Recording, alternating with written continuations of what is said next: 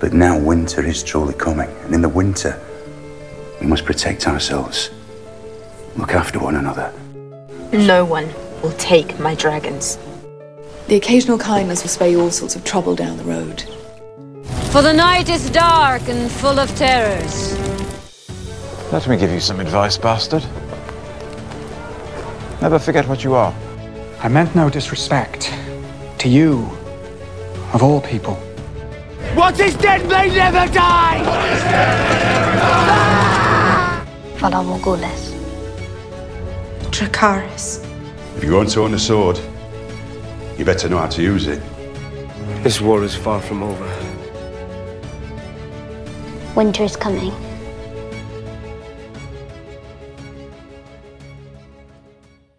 Hi, everyone. This is Jonathan, and welcome to Gab of Thrones. Today, we're going to be talking about Season 7, Episode 3, The Queen's Justice. What's up, Jay?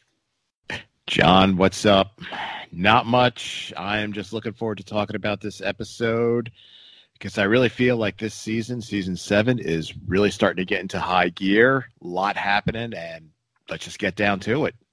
Yeah, this episode, not a lot of action.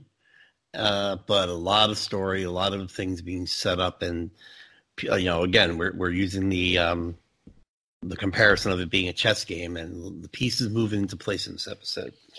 Right, so we open up with Jon. The King of the North, Jon Snow, and Sir. Is he Sir yet? Is he Sir Davos yet? I'm not sure. Yeah, he's been Sir Davos because it's actually Stannis that gave him the title, so he's been Sir Davos for a while. Yeah. All right, so Jon and Sir Davos, who I guess is I wouldn't say the hand of the king, but he's a trusted advisor to Jon.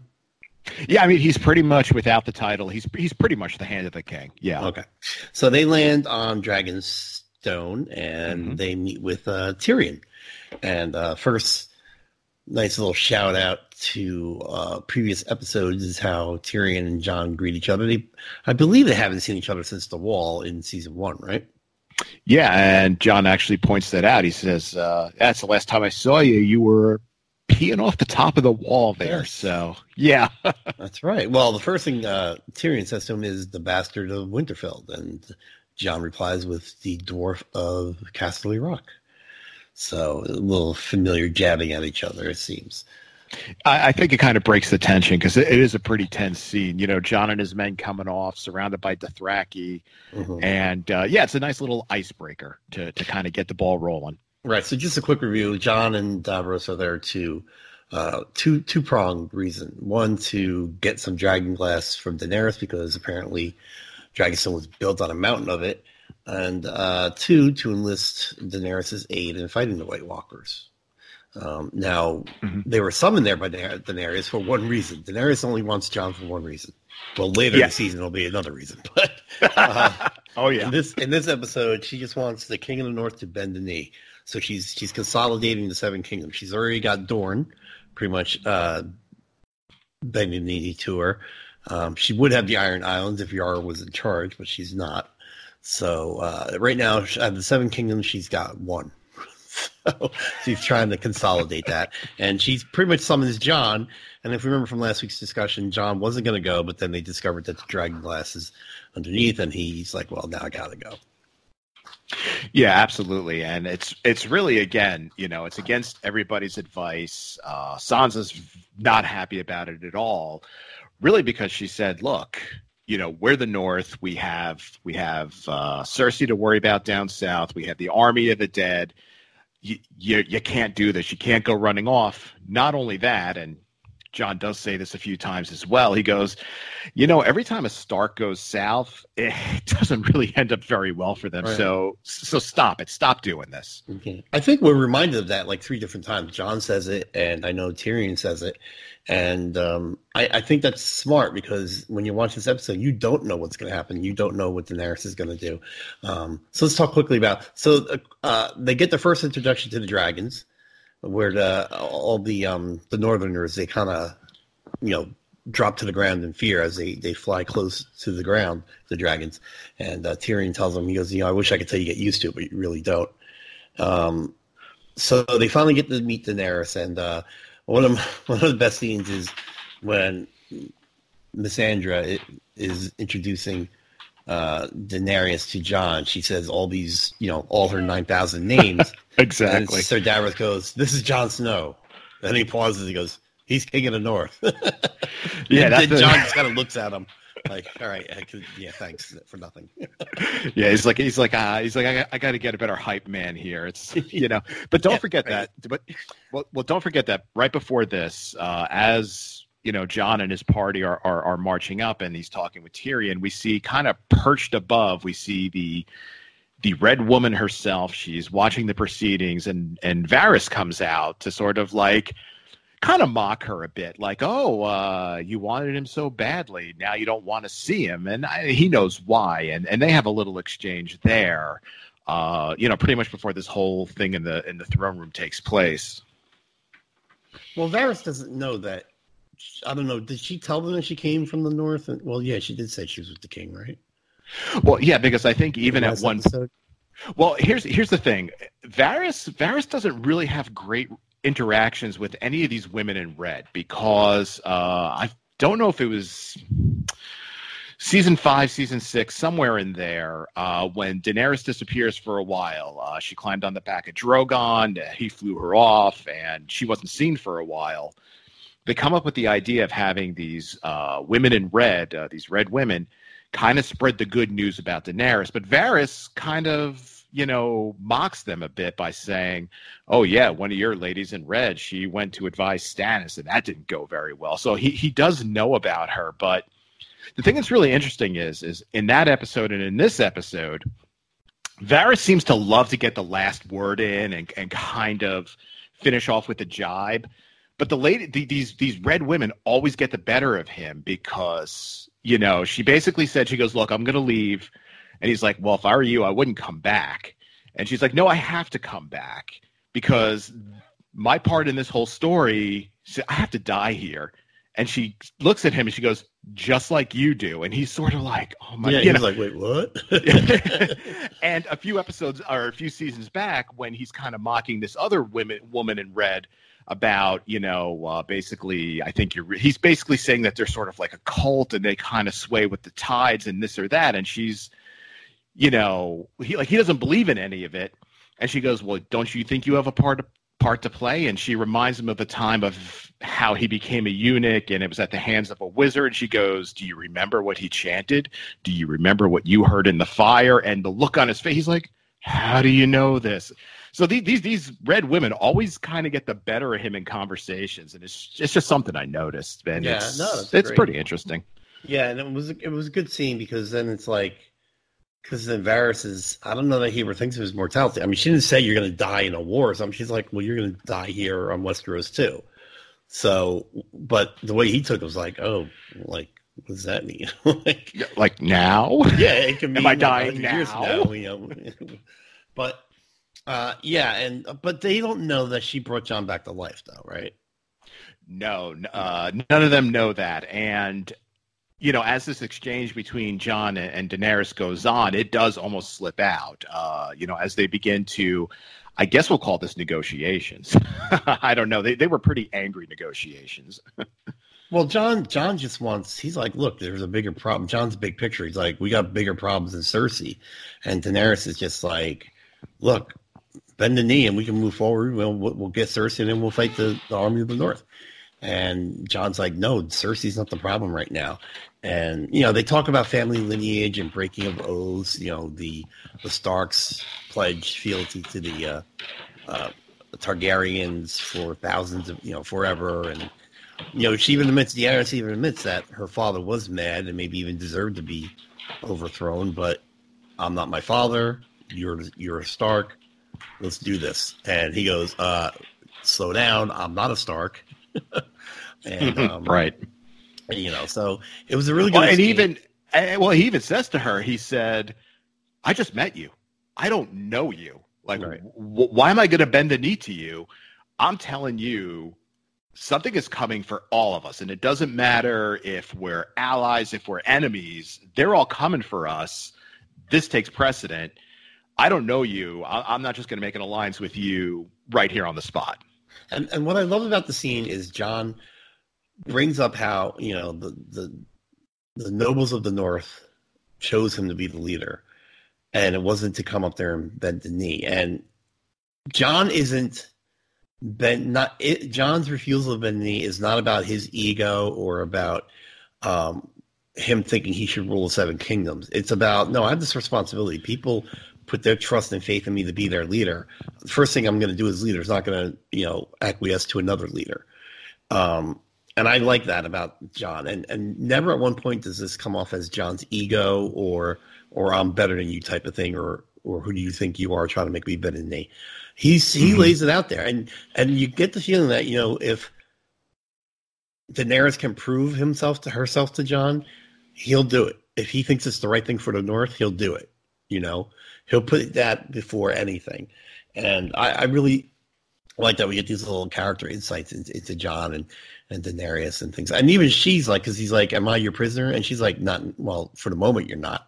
So, they're both trying to act tough to each other in a certain way, which is funny because you're watching this and you're like, oh, if you just tell them who you are and be honest with each other, you get beyond this silliness. Because in a way, you both know we as the audience knows that they both know that it's a petty thing they're fighting about. But it's kind of like the dance they have to do. It's all part of the Game of Thrones, really. I mean, I think you're right. I think they both know, like she knows that he could be a powerful ally. I mean, if she gets the North, they'll pretty much have Cersei surrounded. Jon knows that if he could get her on his side, he gets the Dragon Glass, he gets an army to help him fight the army of the dead and fight the Night King, and of course 3 dragons are a big help in that as well. But yeah, it's sort of like these are the parts they have to play, and Sir Davos kind of brings it home here where, like you said, he kind of builds on what Jon said, and he said, look, this guy came from nothing. He's not a noble, but he became the Lord Commander, he became the King of the North, not because of his noble blood, not because he's a good man, he's an honest man, and he earned everybody's respect. You want to know about Jon? I just told you all about him there. And that's when he almost lets it slip that he died for people, but Jon cut him off. Yeah. So it's at this moment, and that kind of piqued Daenerys' curiosity that almost slipped out. She's like, well, what was that all about?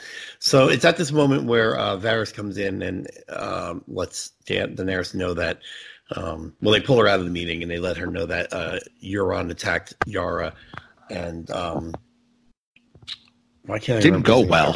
What is his name? Why can't I remember his name? Which one? Tyrion. No. Theon. Mm-hmm. Yeah. So Euron attacked Theon and Yara. They don't know if they're dead or alive. They're presumed dead or captured. Most of that part of the fleet was taken out. They know the queen was either dead. The queen of Dorne. Ilaria, I think. Yes, was dead or captured. Yeah. So Daenerys is like, I just lost most of my fleet, so what the F? yeah.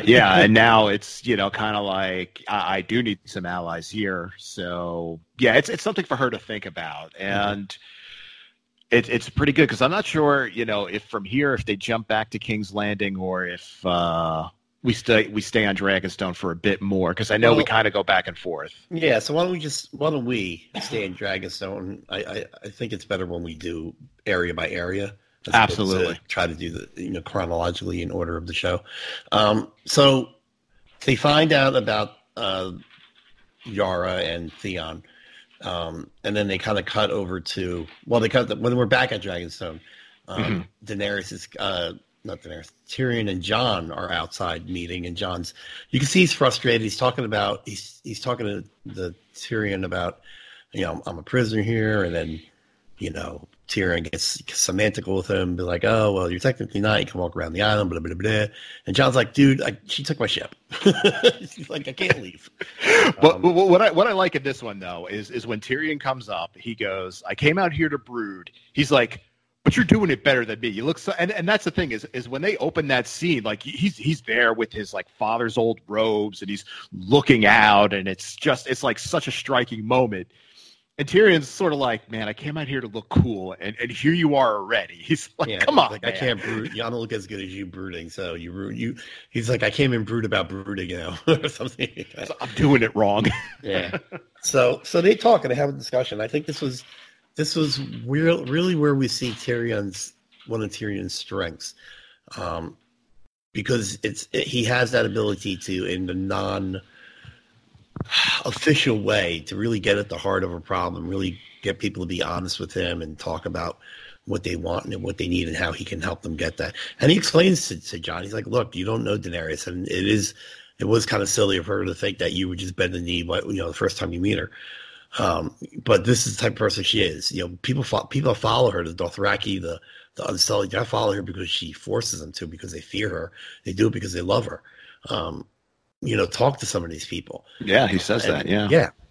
And then Jon is he's listening, which is good. And then Tyrion just says, well, how can I help you? He's like, me, what can I specifically do to you? And Jon knows Tyrion enough to know that Tyrion can get things done for him if he needs it done. And he eventually talks about the dragon glass. So Tyrion takes it back to the queen, and they have a discussion about it. And he's like, look, you didn't know it was there. Who cares? Let him take it. If it helps bring him over to our side, great. If it's useless, who cares? You're not losing nothing by giving it. You're not losing anything by giving him nothing. Yeah, he has the great line. He goes, give him something by giving him nothing.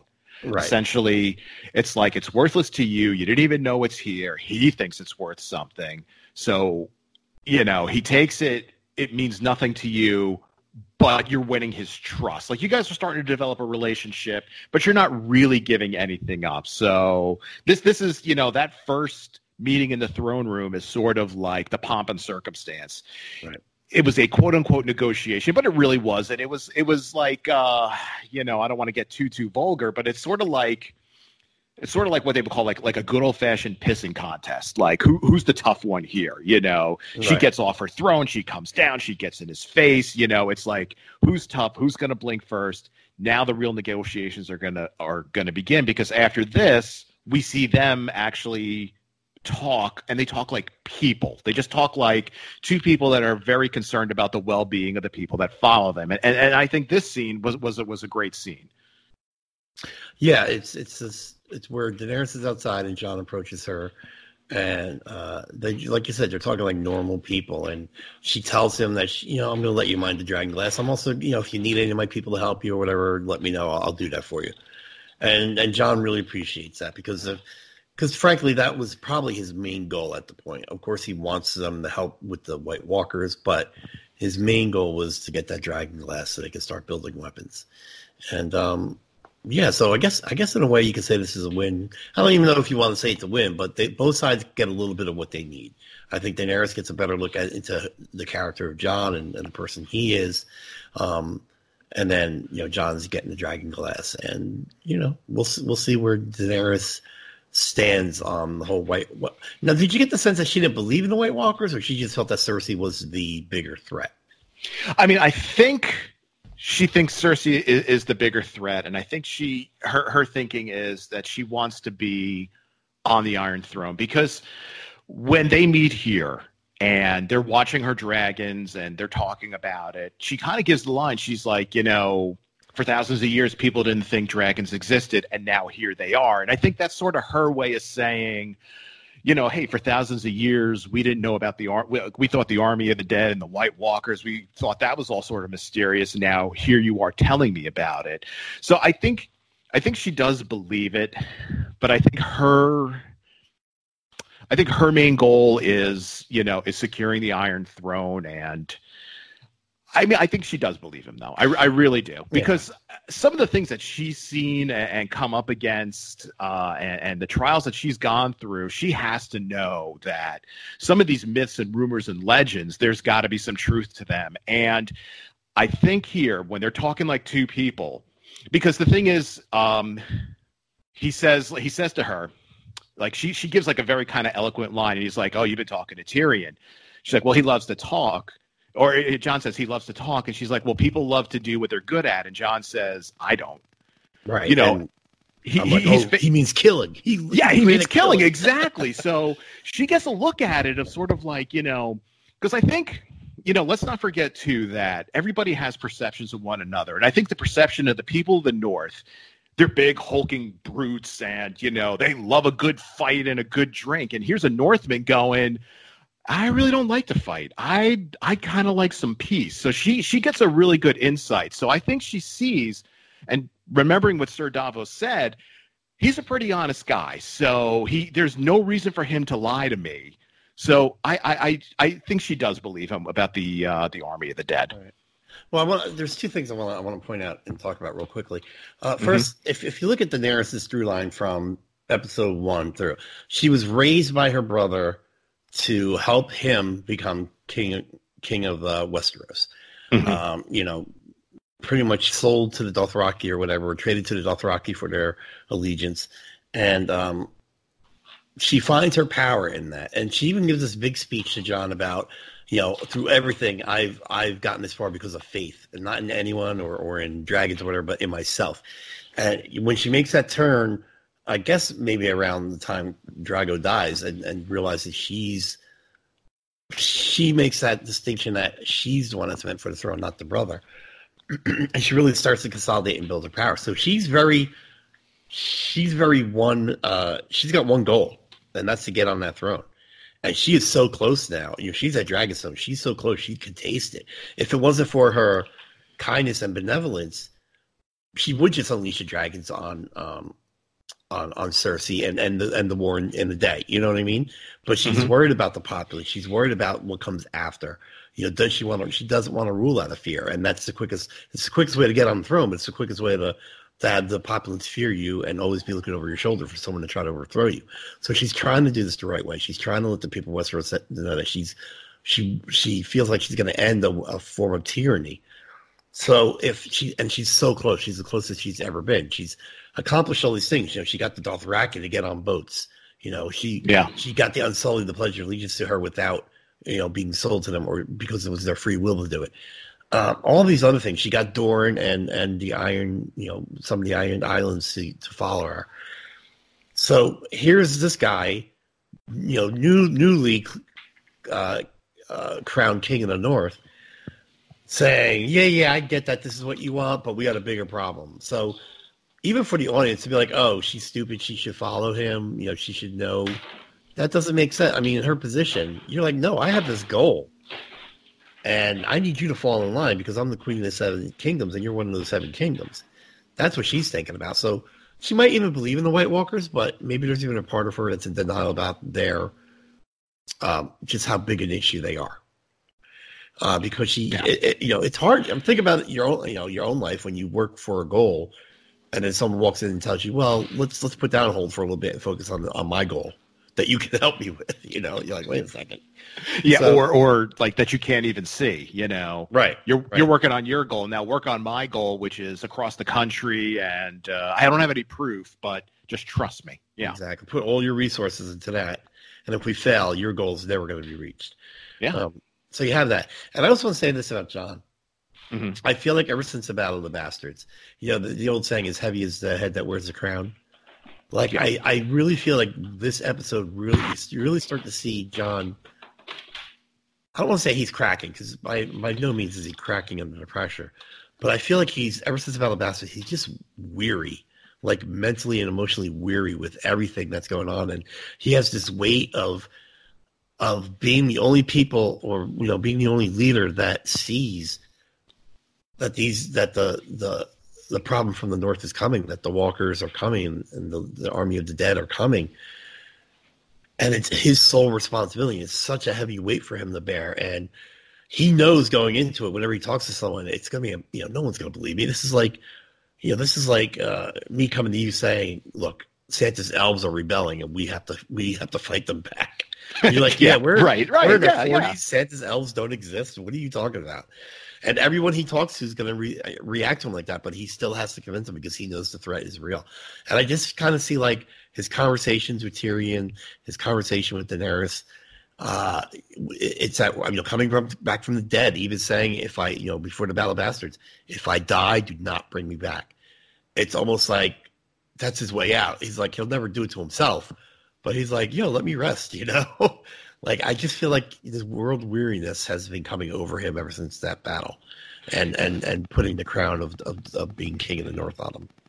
I think the thing that's very hard for Jon is, I think as a leader of men, he's excellent. But if you look at him, like they say, and it's been said over and over, he's not a nobleman. He's a bastard. And when he lived with Ned and with Catelyn, especially Catelyn would just make sure he had nothing to do with any sort of family business or political business. So, you know, he leads by example and he inspires, but all of this political, you know, dancing around and sidestepping, this is not him. So I think that also weighs on him too, where he's just sort of like, give me a sword, give me an army, this I could do, but this whole negotiating and making pacts and this and that, and he had to, before the Battle of the Bastards, he had to go around and he had to do that to get people on his side. And now he's got to do it with Daenerys, and he's sort of like, there's a threat, give me a sword, that's how I could handle it. And it's just, it's tough. It's really tough for him to do all this. Well, the thing is, one of his greatest strengths, and it's one of the things that led him to be named King of the North, to other people that felt like they deserved to be a leader or a king or a queen, they would look at it upon as a weakness, is that he has no problem humbling himself. You know, he would humble himself to the different houses. Look, we need you for this reason. There's a greater issue here. He stands in front of his lords and says, yes, these two houses fought with the Boltons, but we have to look past that and we have to build this army and we're going to need everybody. So I'm going to be able to forget that and welcome them back into the fold of the Starks if they're willing to pledge their allegiance to us again. So he always has the greater good, or what he perceives to be the greater good, on his mind. And I think that's one of his strengths, because he wasn't raised in that noble tradition. I mean, he learned a lot from Ned, but you know, that noble tradition, you know, in the past would have been like, no, you have to punish the houses that help the Boltons. You know, no, you have to go down to Dragonstone and not bend the knee and let her know that you don't bend the knee to anybody, you know, that kind of thing. And I think that's really what makes him, again, a great leader. And I don't know that he recognizes that in himself. He recognizes how great a fighter he is. And he probably feels more comfortable on the battlefield than he does in the throne room. But I think it's all those things that help him be a great leader, and maybe he doesn't recognize that in himself yet. And that could be part of the weight that he's carrying, is just this drive to do the right thing and get this army together. And if it doesn't work out, who knows what's going to happen to the world. Exactly. Wow. So yeah, a lot of good stuff that happened here. Like I said, not a lot of action in this episode, but the conversations and the writing, of course, was stellar. All right, so now this was a small part of it. We talked about Yara, and episode 2 ended with the battle between the Greyjoys, with Yara and Theon and their little fleet getting totally decimated by Euron's ridiculously huge fleet. Oh God, yeah. So what we see is Yara and, well, first the aftermath of the battle is Theon's getting pulled out of the ocean by the survivors of the battle, and the people from the Iron Islands asked him what happened with Yara, and he's like, they took her, and they're like, well, why didn't you save her? He goes, I tried, I couldn't, and they said, well, you didn't try hard enough because you're here. And it was great as he's close, you know, he almost drowned in the ocean. They pull him out. He's on the deck of the boat. They have this conversation. As soon as the guy says that, they all walk away from him. Nobody helps him up or nothing. And Theon's like, oh, he's just back to being weak, and he just can't escape this, you know. Yeah, I mean, when you see him there, you know, and I noticed it, you know, when I did the rewatch, he's blue. Like he had been in that water. He's shivering. They don't even like hand him a towel or anything. They're sort of like, I think the line is like, because he said, I tried to save her. And he's like, well, you really didn't, because you're still here. Because either you get her or you die. And yeah, they just leave him there. And it's just like this, you know, again, my take on him, I don't know what your take, my take on him is that Ramsay had done such a job on him that this is like PTSD to the max that Theon is suffering from. And I mean, for me, I really feel for the guy. I really feel bad for him, because Yara's the one that supported him and loved him, and even, she mounted the rescue. He refused to come. He came back. He begged for her forgiveness. He backs her to be the Queen of the Iron Islands, and she's on his side. And right before that huge battle with Uncle Euron, when Ilana, I think her name is, the Queen of Dorne, is just like taunting and tormenting him, she's sticking up for him, and he saved himself. Like it's that PTSD. He just can't escape it. Right. Yeah, and I think, let me ask you this: do you think Yara's finally given up on him at this point after that display? Because you can see her face when he drops the sword and he jumps overboard. Yeah, it's really hard because I did kind of watch that scene again because it's such. I mean, that's. Again, one of the things that this show has is some epic battles, and that is, this is definitely one of them. That whole battle on the sea, she sort of looks, sort of like hopeful, like, oh, okay, he's Theon's here, he's going to do something. Then she sees his hesitation, and I think she just knows. I think she knows that he's like a beaten dog, and I really think that, I think that. She has given up on him. She's just and in a way I think she pities him. Like I think she feels like whatever Ramsay did to him, she's like he's never going to get over it. And I think she feels bad for him. I don't think she feels betrayed by him. I just think she's like, this is not the Theon I knew. Like that Theon is gone. Ramsay killed him. So I think she kind of mourns him in a way. So maybe it's the acceptance that the Theon she knows is gone, and because she's been trying to get him back to some semblance of self-respect and self-esteem, and maybe she, not that she's angry that he didn't defend her, but more like, wow, he's my brother, the Greyjoy part of him is gone, the Iron Island part of him is gone, and it's never going to come back. All right, that makes more sense. All right, so So this leads right into King's Landing, where Euron is parading Yara and Ellaria and Tyene, maybe? Tyene, the daughter. The only remaining daughter. Yeah, right. The only remaining daughter. Parading them through the streets of King's Landing and taking them to the Queen as gifts. So you have Ellaria, who killed Cersei's daughter. Myrcella, Myrcella, which is really... Yeah, even then I was like, I don't see how she had to be a part of this. But killed Myrcella, and she spits at Cersei. Cersei agrees to marry Euron as a reward, but only after the war is over, and assuming won. And they make a statement in this one that I didn't catch the first time I watched this episode. I couldn't watch. So, like, you got the Greyjoys in command of my navy, and you have Jaime in command of my army. I'm like, holy crap, that's a pretty powerful, military she's got there. Because Euron's just kicking butt and taking names, and Jaime's got the reputation too. Although he didn't do too well against Robb until until the what you call the phrase got the phrase got there. Yeah. Anyway, I digress. So. Mm-hmm. One of the Cersei just when you think there's no, like, Cersei can't get any more evil. She, after last season, wait, was it this season when she tortured the? That was the end of last season. Okay, when she tortured the nun that tortured her. The nun that tortured her. Yeah, just when you basically making her, I believe. I mean, this is how I took a sexual plaything for the Mountain. Yeah. Forever and ever. She's like, oh, you're not going to die. She's like, this is going to be your life. So she chains up Ellaria and Tyene across from each other, not close enough so they can touch. She kisses Tyene using the same poison that Ellaria used on Myrcella. And she basically told Ellaria that we're going to keep you alive.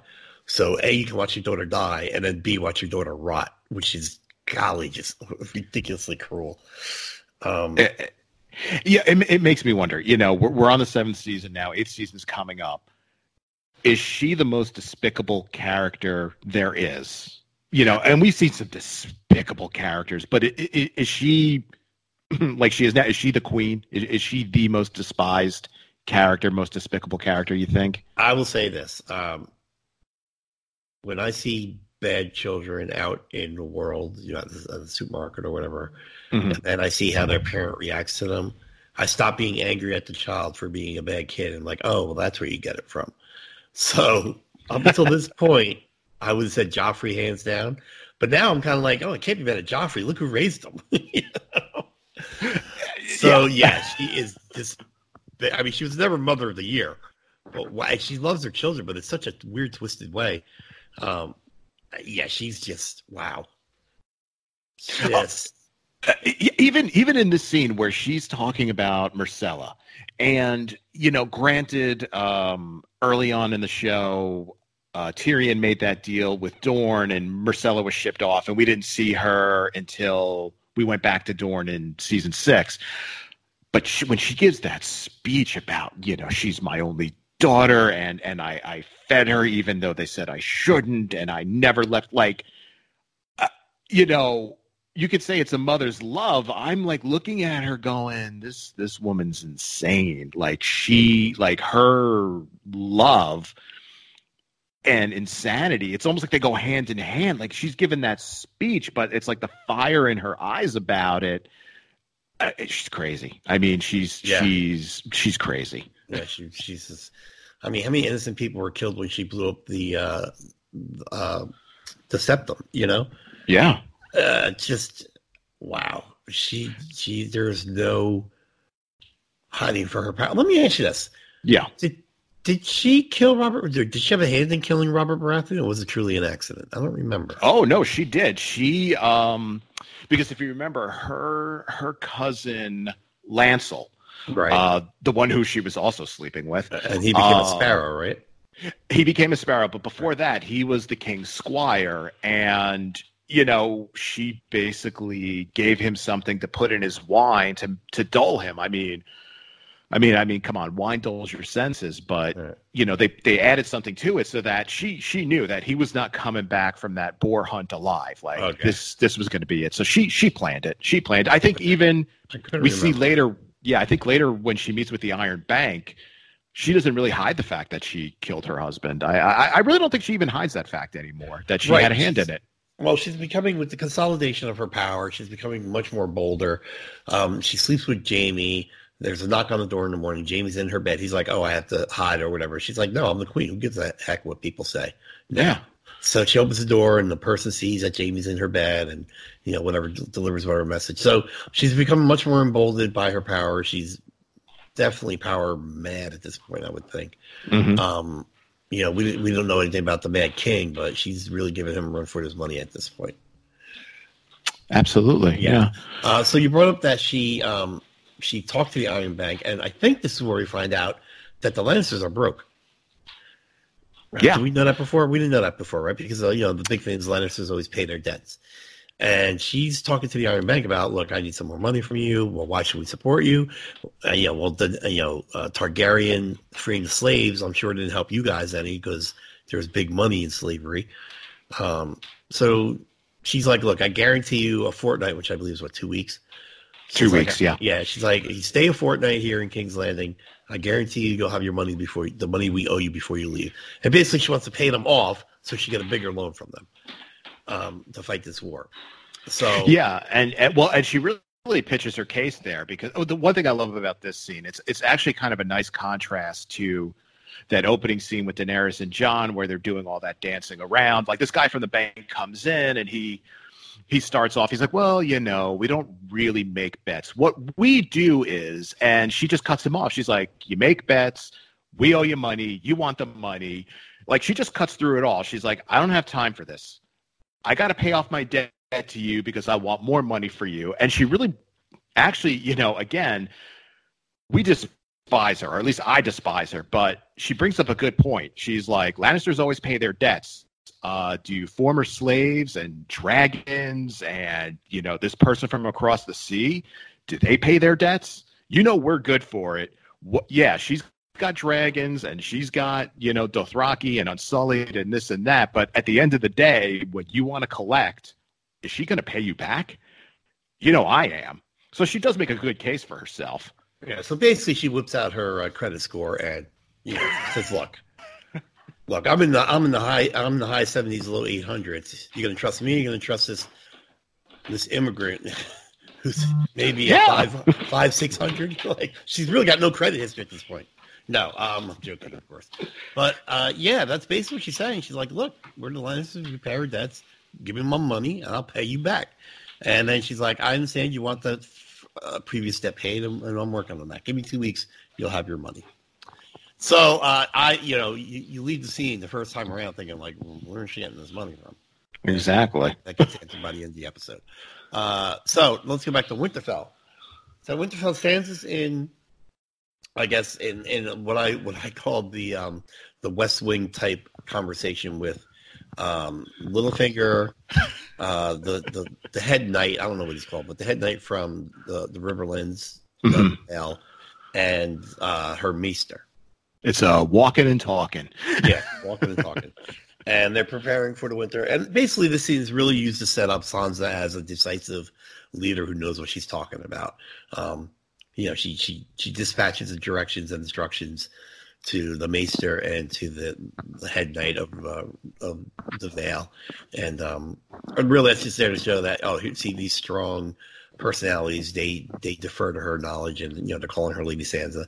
Then Littlefinger has to at this point understand he's totally lost Sansa because she's cutting him off. She's frankly basically rude to him at some point. And you just see his mind working, say, let's go back real quick because Tyrion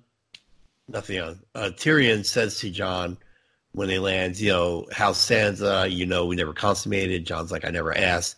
And he goes, well, I just wanted you to know. And he also says something like she's a lot smarter than she lets on. And Jon goes, well, she's letting on now, And so, he says, good for her. Yeah. So it's that thing that, Sansa's done kind of playing the little maiden and really flexing her muscle now. And that plays a part here. So she snaps back a little bit at Littlefinger, but then he counsels her about fighting every battle mentally and never being unprepared. And you see her eyes kind of like, all right, maybe I can still learn something from him. And that's when she got.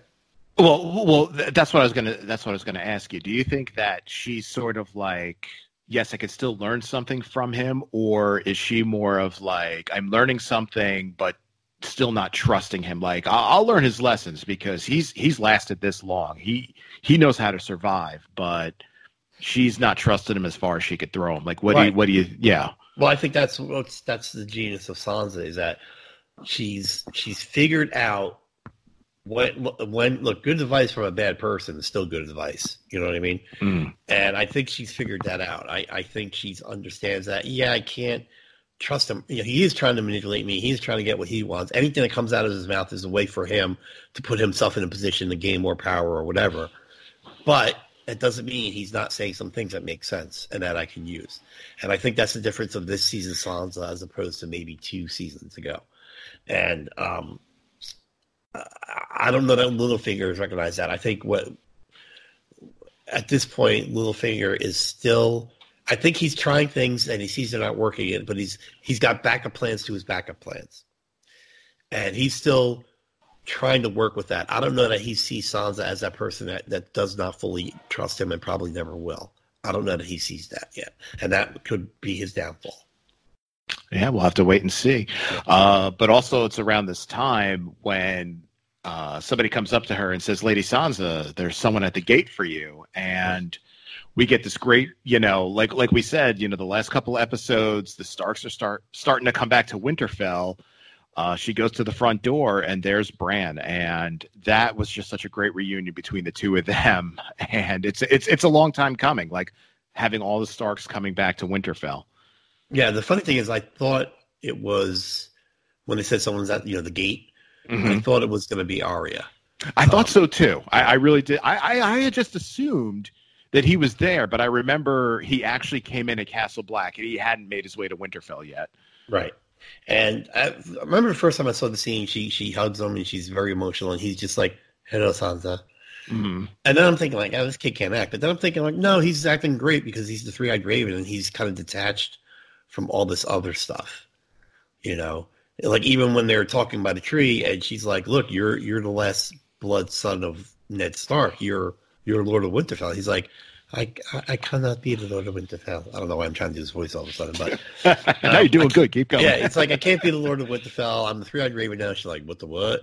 And he's like, seriously, it's a long story. Now let me ask you this, because I was confused with this. When he's describing her wedding day and her eyes are getting big, is she talking about? And I would have to rewatch the season.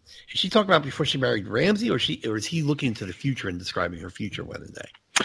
I took it to mean that it was the wedding day for Ramsay when she married Ramsay, because he does. I think he kind of apologizes. He says right before it, he's like, "I'm sorry for all the things that happened to you," and then he talks about that wedding day, because pretty much up until that point, she thought Ramsay is just some guy, and it was on her wedding night where she discovered who he truly was. So he was describing that, because when she walks away, I'm almost positive that's what she's remembering. And and again, just like you said, he's such a great actor, because he's pretty much telling her with this three-eyed raven ability, I could see through time. He's pretty much like, yeah, I saw you raped, but he's telling her in such a detached way, as if he's almost like a bored narrator, like reading a story about it. Right. But this is his sister. It's amazing. Amazing. Great acting. Yeah, I mean, we talk about the transformation all the kids went through, Arya, Sansa, Jon. I think Bran's is the most, because he kind of fell into it, he didn't pursue it.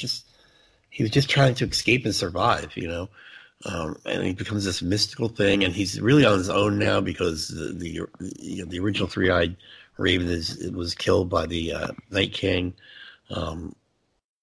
So it's curious what's going to happen with Bran. And it was really good to see another Stark child at home. And I really started going over how many Stark children. For some reason, I thought like most of them were dead, but it's really only two. It's Robb and not Bran. Who's one I got? Rickon. Yeah, but for some reason, I always thought that like most of the Stark children were dead, but it's only two of them. Not that that's okay, but Well, I think because what it is throughout the series, most people assume that most of them are dead, because really for most of the series, nobody else knows where Bran is and where Arya are. So for all they know, it's really just Sansa and Rickon and Jon. Yeah. Because we know where they are. We're watching them, but Westeros, like as far as they know, Arya died back in season 1 somehow. Because she's just never seen again. And frankly, Bran and Rickon were considered dead up until the Karstarks or whatever family or the Umbers brought Rickon to Ramsay. True. Because Theon was supposed to have killed them. Yeah, that's right. So that's why I think everybody on the show talks about the fact that the Starks are pretty much wiped out, but we know better. Yeah, I'm sorry. I got another question I wanted to ask before about Ellaria. Can we just jump back there real quick? Absolutely. Do you think we don't see Ellaria again? Do you think that's her fate? That's the end?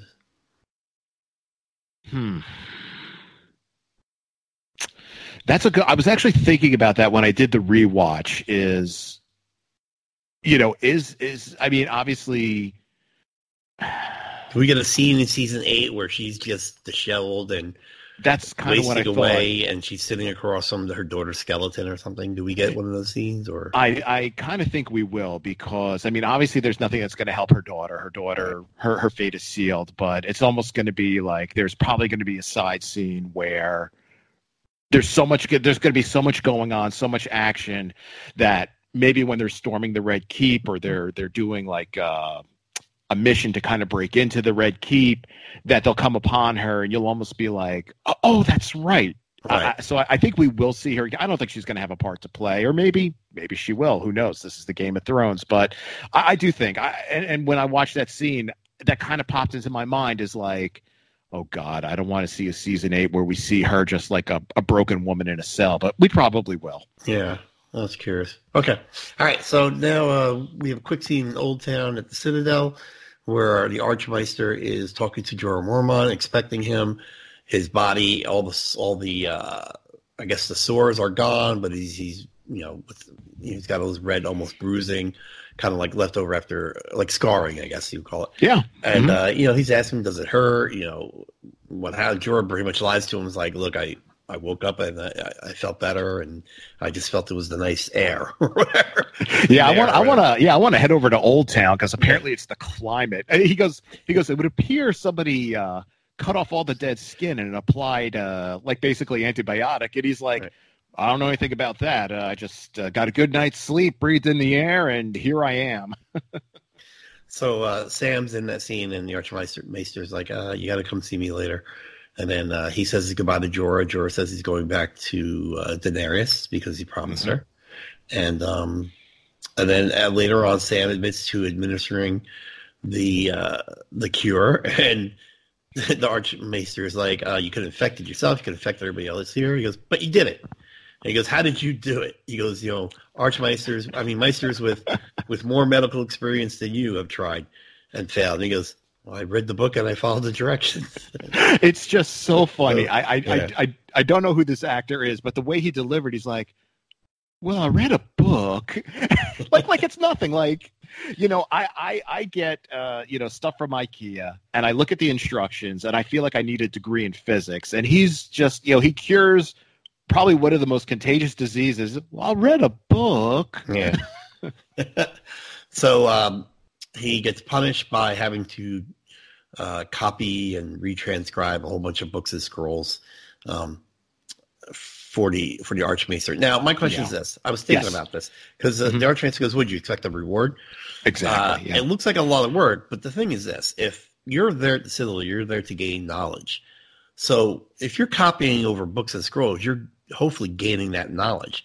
So is this kind of a weird way of rewarding him by saying, look, I'm giving you access to these scrolls and books, learn from them, this is your opportunity to learn from them? Or do you think it's like, no, here's work nobody wants to do, get copying? I kind of think it's a little bit of both. I think it's a reward disguised as a punishment because he said, when he says, did you expect a reward? He's like, your reward is I'm not kicking you out. That's your reward. But yeah, it's very true because those are probably some of the oldest scrolls or textbooks that because they're falling apart. That's why he has to do it. Yeah.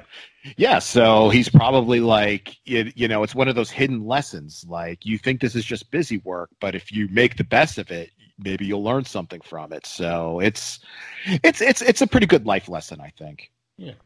All right. I love Sam. Oh, everybody does. My daughter now, she finally caught up to season 7. Anytime there's a scene with Sam early on, she's just screaming at the TV, like, no, don't kill Sam. Like, that's one of her favorites. So funny.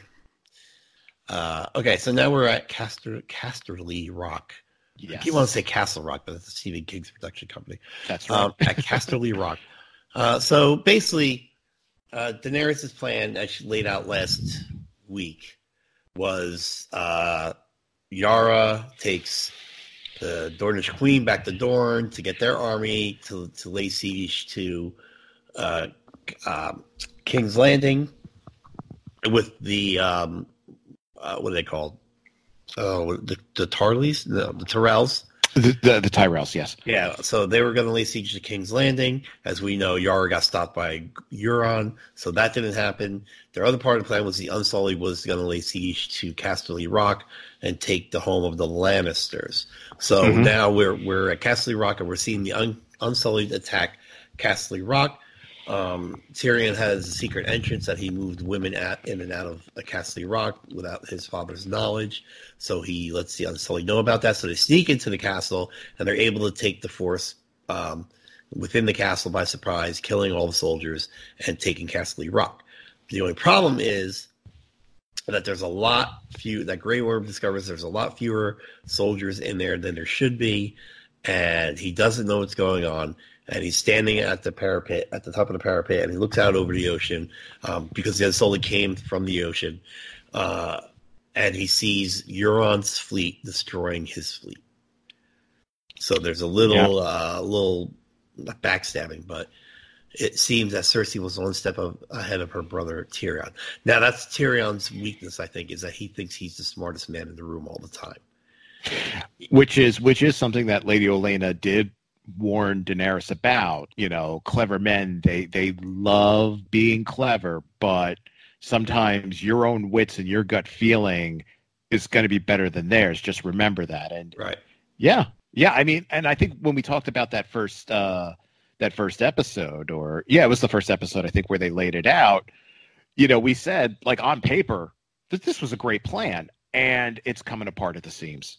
Yeah, like real quickly. So at this moment, and it's not the episodes I'm over, but at this moment, she lost a good portion of her navy, and her Unsullied are now stuck way over in Casterly Rock, because without their ships, even if they fight through, we don't know that Euron's going to go on land, which he might not.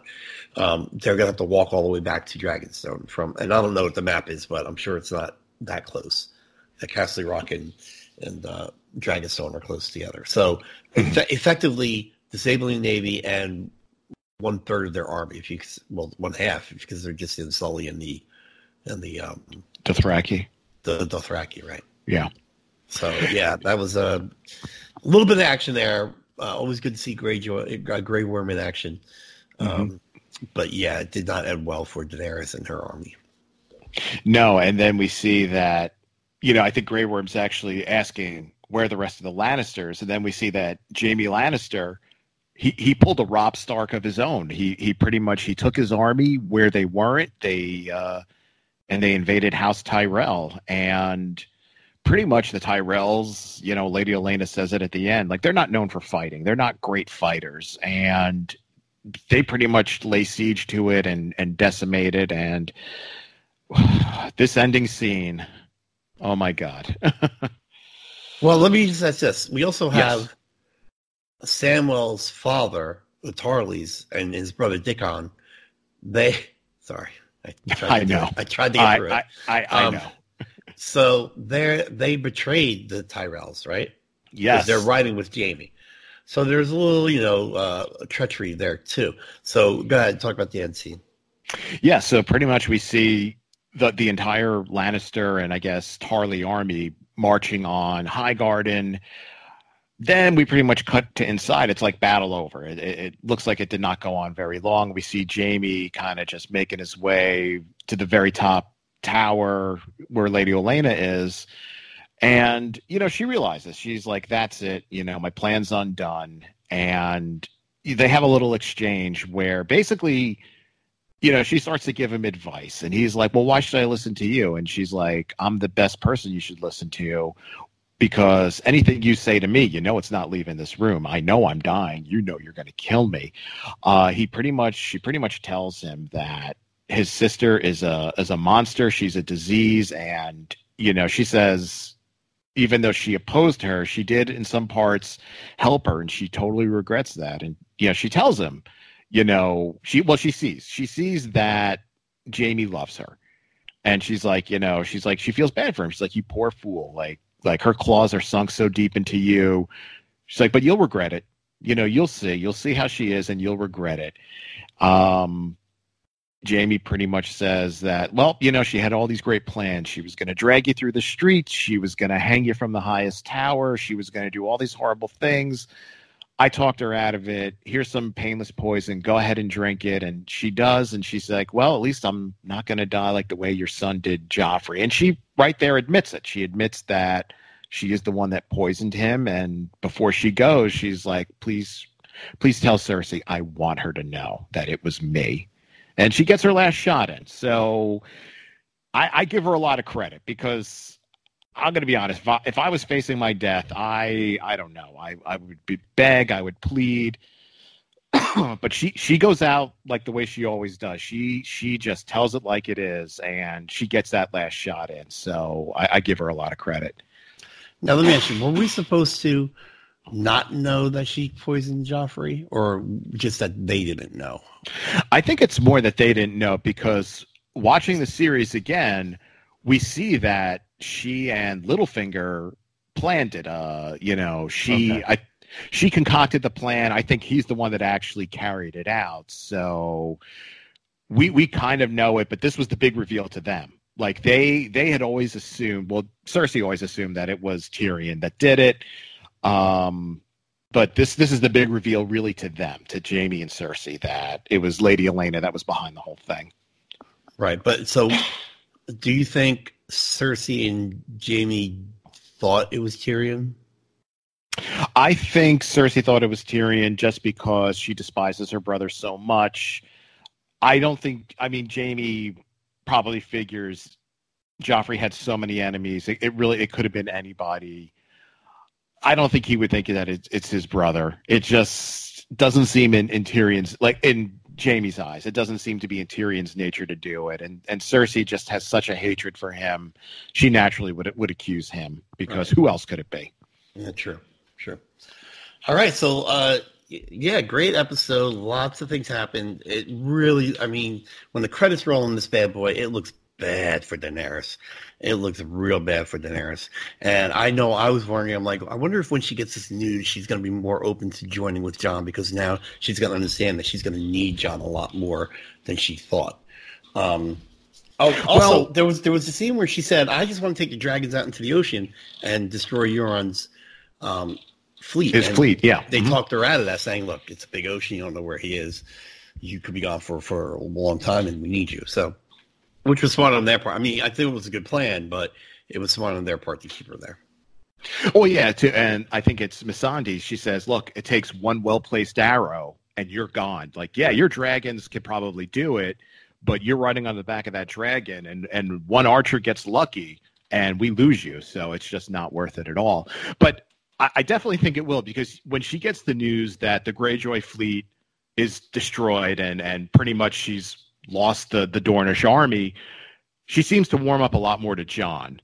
So now with all the news that she's going to get after the events at the end of this episode, I really think she's going to begin, because she went from really being in such a good, because look at it. I mean, she was in a great position, so much so that the Iron Bank, when they meet with Cersei, they don't come out and say it directly. She points it out to them. They're sort of like, yeah, we're backing her with the dragons and the Dothraki and the Unsullied, and she's got more allies, and nobody likes you.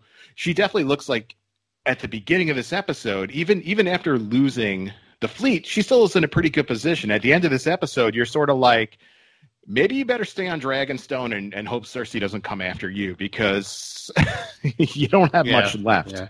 And I wonder if this is going to not ruin, but impact her relationship with Tyrion, because this was his plan and it's falling apart into pieces. It really is. And, you also have to wonder, too, in the back of her mind, if she's like, well, his last name is Lannister. Did he do all this to help the Lannisters? It's something that's really going to stick there. Yeah, it's because, again, it's interesting. It's interesting when you look at Daenerys. I mean, she does what she does for the good of her people. She freed all the slaves. She got the Unsullied to follow her, not because she paid for them and they have to. She won their loyalty. She won the loyalty of the Dothraki.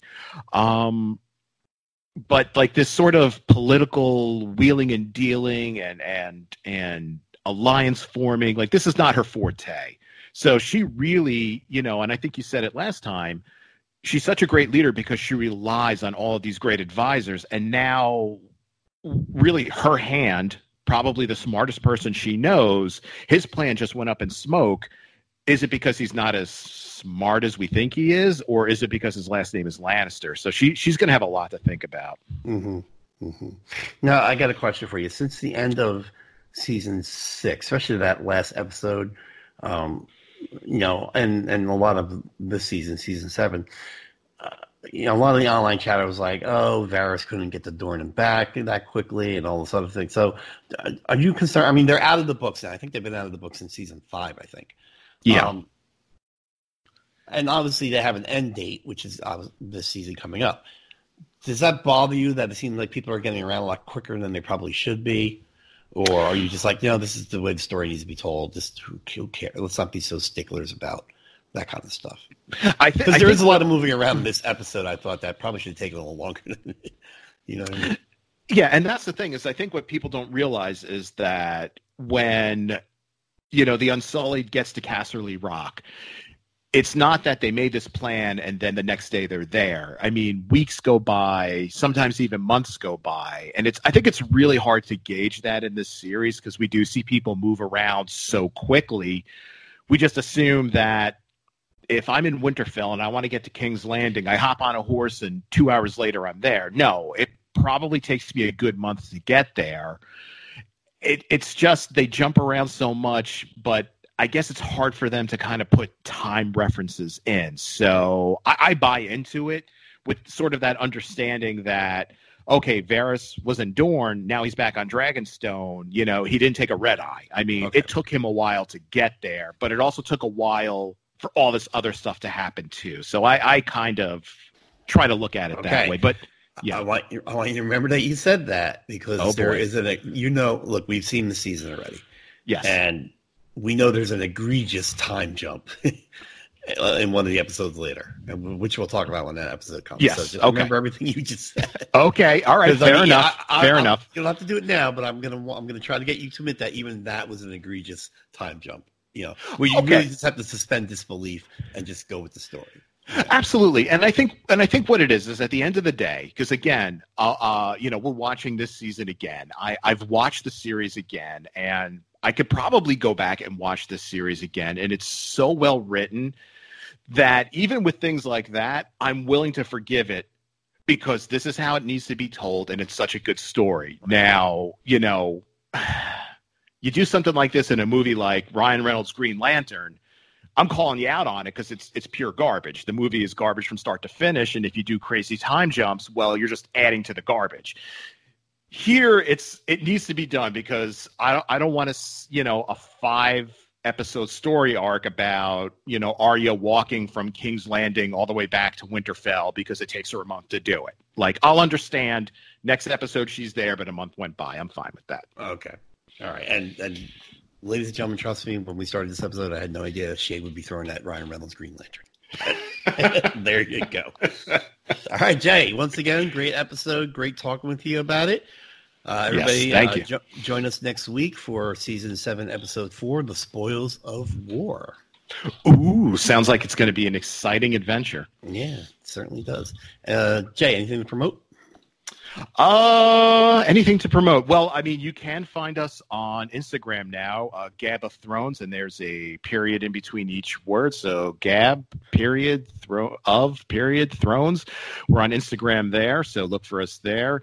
And of course, you can now find this podcast really anywhere you find this podcast, on Anchor, iTunes, Google Play, Pocket Cast, Overcast, Spotify, Breaker.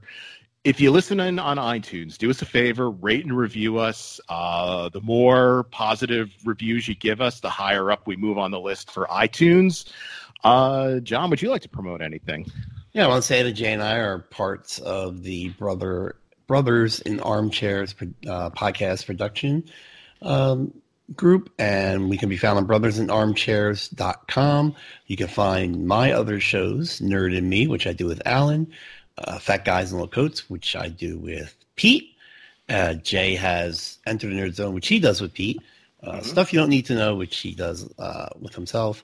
And Defenders That did not sound good. It sounds exactly like I wanted it to.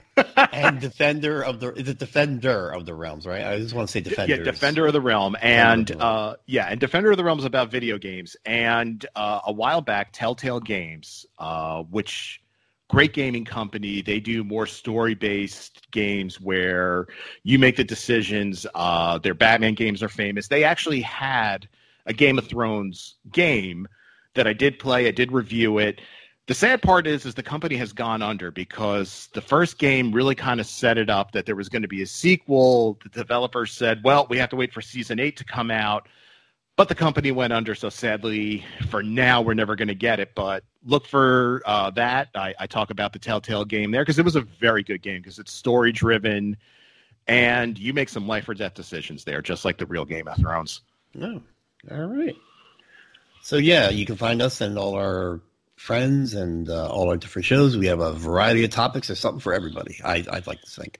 I think so. On the Brothers in Armchairs Network. All right, Jay, always a pleasure. Yes, it is.